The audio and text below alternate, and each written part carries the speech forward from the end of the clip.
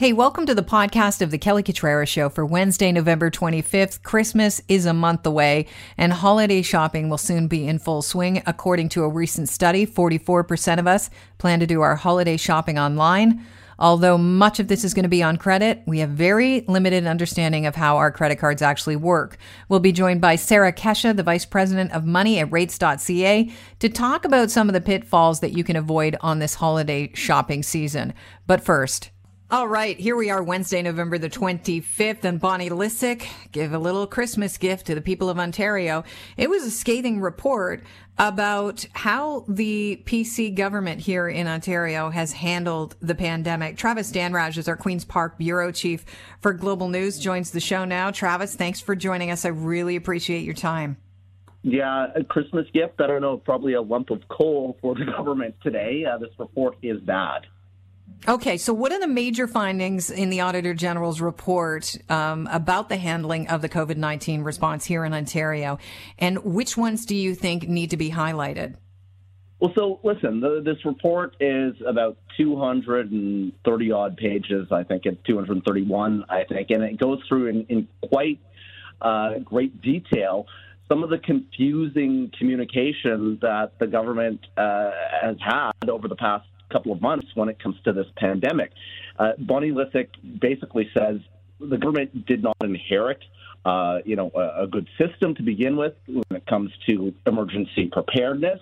However, they have done nothing really to fix the system. And she also calls into question whether or not Dr. Williams really is leading the effort here when it comes to the pandemic management, or whether or not it's politicians. I'll just read a quote to you. The auditor says that the government needs to immediately assess the role and strength of the Chief Medical Officer of Health to lead Ontario's response in addressing subsequent waves of COVID-19. Yet the PCs want to extend his term next September. So in order for that to happen, it has to be formalized by the majority of MPPs at Queen's Park. How pivotal will this report be in the decision-making to keep on our Chief Medical Officer of Health, Dr. Williams? And listen, I asked Christine Elliott that very question about an hour ago or so at this news conference that she had. And it's interesting because usually Bonnie Lysyk would speak first if she tables a report, and then the ministers respond.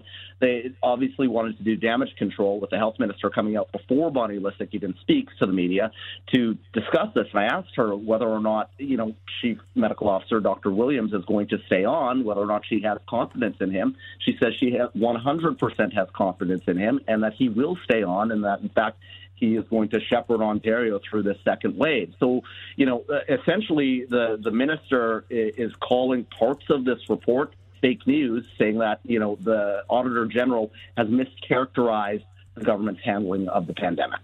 All right. So the government is in damage control, but we know that talk is cheap. Did they present any evidence to the contrary that they can, bring out and show the people of Ontario that indeed maybe Lysyk read it wrong? Well, the health minister did say the government has taken all of the advice of Dr. Williams, that he really has been the one leading the effort, despite the fact that the auditor obviously thinks differently. And she went through kind of a laundry list of, points that the government, she says, to illustrate, I guess, that the government has been doing a good job. The fact that, numbers in schools are low, the fact that they did take decisive action to shut down schools initially, that the numbers, when you compare it to other large jurisdictions, Ontario has a fairly low case number, although we did see, the 35 deaths today, and we are topping, well over 1,000 still cases. But she says, the government has done everything that they can, and while, yes, there has been political advice, the medical advice has trumped that. So the Auditor General also discovered that the pandemic command structure became what she said was overly cumbersome. It grew from 21 people to 500 members and was not led by public health experts. We've been hearing a lot about that. People accusing the Ford government of not listening to public health experts, asking for transparency. How did Minister Elliott handle that? Well, Minister Elliott said essentially that the chief medical officer was at these meetings because, there's a question in the report as to whether or not, he chaired the meetings, these health command table meetings that the premier has talked so much about in his news conference. It turns out the head of the table was not Dr. Williams. It was somebody from the political side. But she says, who was that? Was just, do we know, Travis? Yeah, it was the deputy health minister, Helen Angus.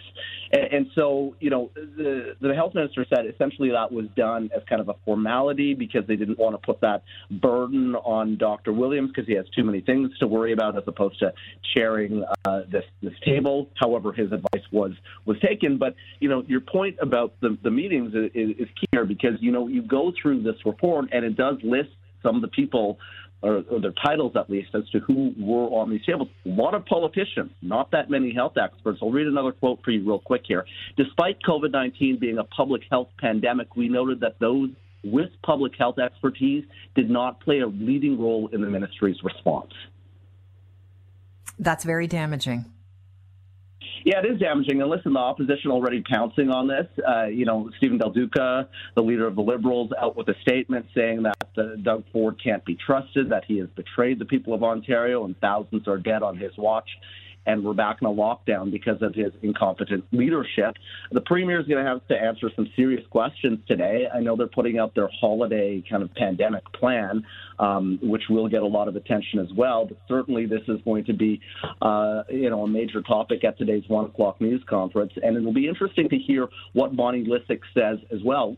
Rarely do we see a minister attacking the Auditor General, who's an independent body, like she did today, basically saying this is not true, that she had a conversation with Bonnie Lysyk and expressed that to her and said that she was disappointed with the findings in the report.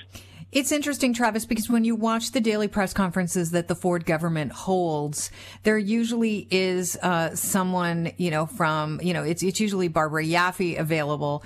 But Bonnie Lysyk said that the Ford government's choice of not giving Williams the lead role in the pandemic response was unusual. And she also said that the fact that the premier became the key media spokesperson in this COVID response was unusual. Do you know much about, I know that your beat is Queen's Park, but who's handling the spokesperson role in other provinces? Is it their premier, or have they handed it over to their chief medical officer of health? And this is the point that was made in the report as well, that as opposed to, other provinces like British Columbia, like Alberta, for example, that the main kind of spokesperson in a lot of these provinces, most of them in fact, is the chief medical officer of health. You rarely see the premier out in front unless it is, a policy announcement or something like that. It's the medical officer leading things. Now, while Dr. Williams has news conferences often at 3 o'clock, those are really trumped by Ford having these daily news conferences, something he has done since March. Is he putting a target on his own back here, taking too much on? Well, I mean, I think that the political calculation is interesting when you look at it at that, because, I think at the beginning of the pandemic, he thought these news conferences would serve him well politically and just to be out in front, even the optics of just having him out there every single day during this pandemic. I think the Premier's office obviously thought that was something that strategically was good for him to do, but it may have, and I'll leave this to the pundits to decide, backfired now that we, see this very damning report saying, listen, Dr. Williams really should have been in front, and he took a backseat role to the Premier in a lot of cases. I'll also point out the government spent $1.6 million on a consulting firm, which the minister could not name today, to create this COVID command structure. And the minister said, that firm did work in the States as well. She couldn't name it, but it raises into question, why did the government spend $1.6 million for a consulting firm to figure out how to formulate this table? Auditor General reports usually come out with recommendations for the government in power. What are the recommendations? Well, it is to assess Dr. Williams' role, essentially, and for them to be better prepared moving forward. One of the key points of this as well is that while there are reviews being done, nothing really substantially has changed when it comes to emergency preparedness for Ontario, which is, a big point, because essentially what she's saying is that if there was another emergency of pandemic proportions to hit Ontario, we wouldn't be ready for it. So she's really saying to the government, you've got to get on top of this here and make sure that you have proper staffing and that you are prepared should another emergency present itself. Travis, as you said, it's a long report. What's the one thing that people have to keep in mind when they, walk away with this story today, the thing they're going to be talking about at the dinner table? Well, I think, and this question was asked to Minister Elliott as well, I think it's a question of trust here, right? Because while the government continues to say, and they have said from the beginning of this pandemic, that medical experts are leading the effort here, this report really calls that into question. Whether or not it's this tug of war between the politicians and medical experts and who is at the front of this effort here. And this report obviously says it is not the medical experts, it's the politicians right now. And Premier Forde is going to have to answer that very crucial question today as to why that is the case. All right. I want to thank you for your time, Travis. It's always a pleasure having you on the show. Thanks, Kelly. Normally at this time of year, if it was a normal year, I'd be starting to say it's beginning to look a lot like Christmas, because we are a month away from Christmas, November the 25th. This year, it's going to be different. But a recent study by Deloitte says that COVID-19 has fast-tracked the shift to online shopping. I know that you can relate to that. You've probably endeavored in doing some online shopping, especially in lockdown, with consumers expecting to spend 44% of their holiday budgets online. The scary part of the study conducted for rates.ca indicates that although we are going to be turning to credit a lot, most people have a very limited understanding of credit cards, which can end up costing you more on your holiday purchases. Here to talk about it, Sarah Kesha, who is Vice President of Money at rates.ca. Sarah, how you doing? Good morning, Kelly. How are you? I'm great. So let's run through some of the key findings in the study, and I may ask you to elaborate. I'll jump in here and there on some of them, but it seems that more than half of us need to get familiar with how interest works, correct? Absolutely, Kelly. What's staggering to me is that half of Canadian population doesn't quite understand how credit cards work. And that becomes more and more critical as we shop more online at 44% moving into this holiday season. And I would suspect with the most recent lockdown, that figure is going to jump up from 44% from the time that the survey was done. So it's really important for Canadians to understand how credit card operates, because it is going to be the payment vehicle of now and the future. Okay, so let's talk about how credit card interest is calculated.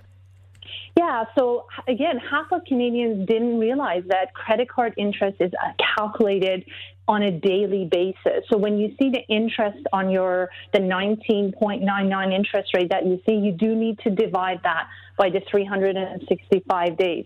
40% of customers period is 21 days. So these are really basic elements of a credit card that consumers need to be aware so they can pick the right card, understand how it operates, and make sure that there's no holiday hangover. They know the kind of depth they're getting to and how they're using this payment vehicle properly. Now, what you said there is 44% or 41% incorrectly believe or were unaware that grace periods are typically 21 days from the time of purchase. And the reason why I wanted to restate that is your phone cut out a bit. But why is that concerning? It is concerning because, they might think that it's 30 days, because usually your statement, whether it's electronic or in paper, shows up once a month, and they might think that it's actually 30 days. So they're paying 9 days worth of interest on that. Just being aware of that grace period is really, really important, and understanding when interest starts kicking in on the money that you have borrowed on your credit card. So I guess it's important to go into your online site, check out your purchases, and kind of find out where you are before they even send you the bill. Definitely. So, what I find, Kelly, really interesting is consumers, we spend a lot of time, let's say if I want to buy a jacket, I read the reviews online, I look at different sizes, and I take my time to select the right product. Now, a product as important as a credit card, we don't spend the same amount of time understanding it, reading the reviews, and making sure it matches our lifestyle.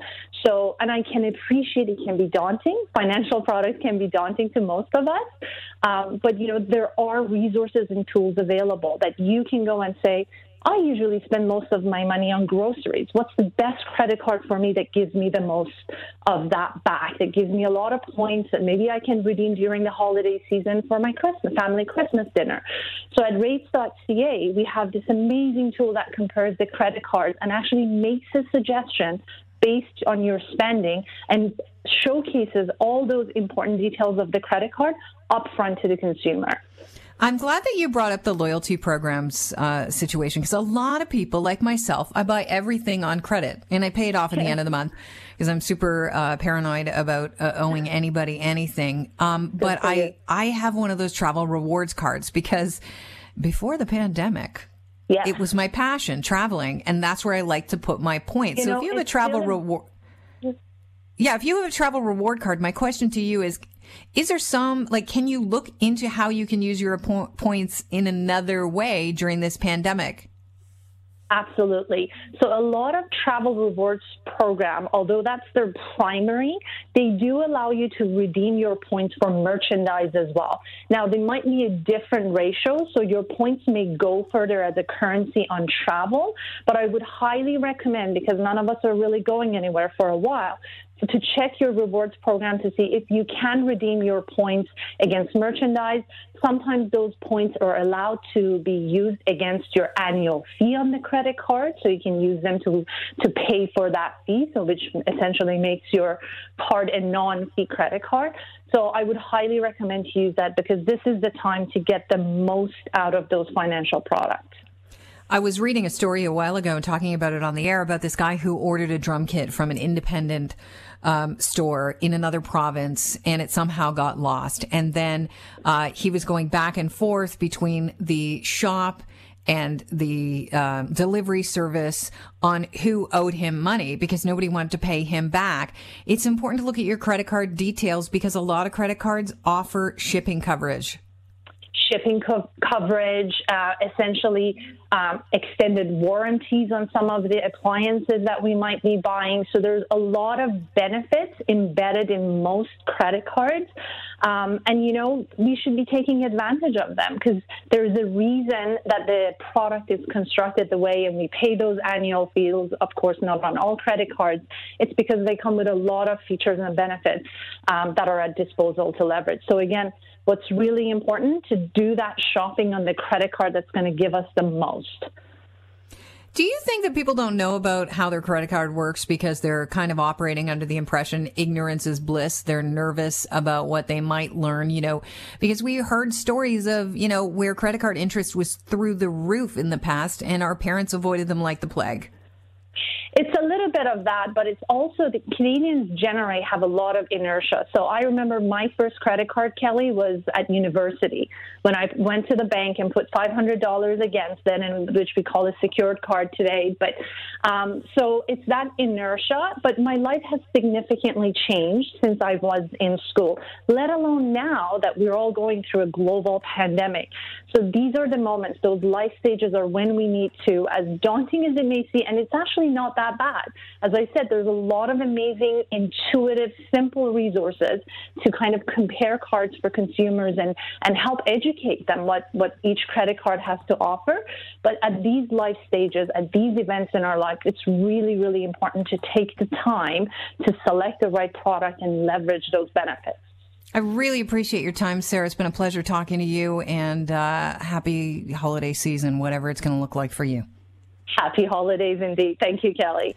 All right. Have a great day. That's Sarah Kesha. She is the VP of Money.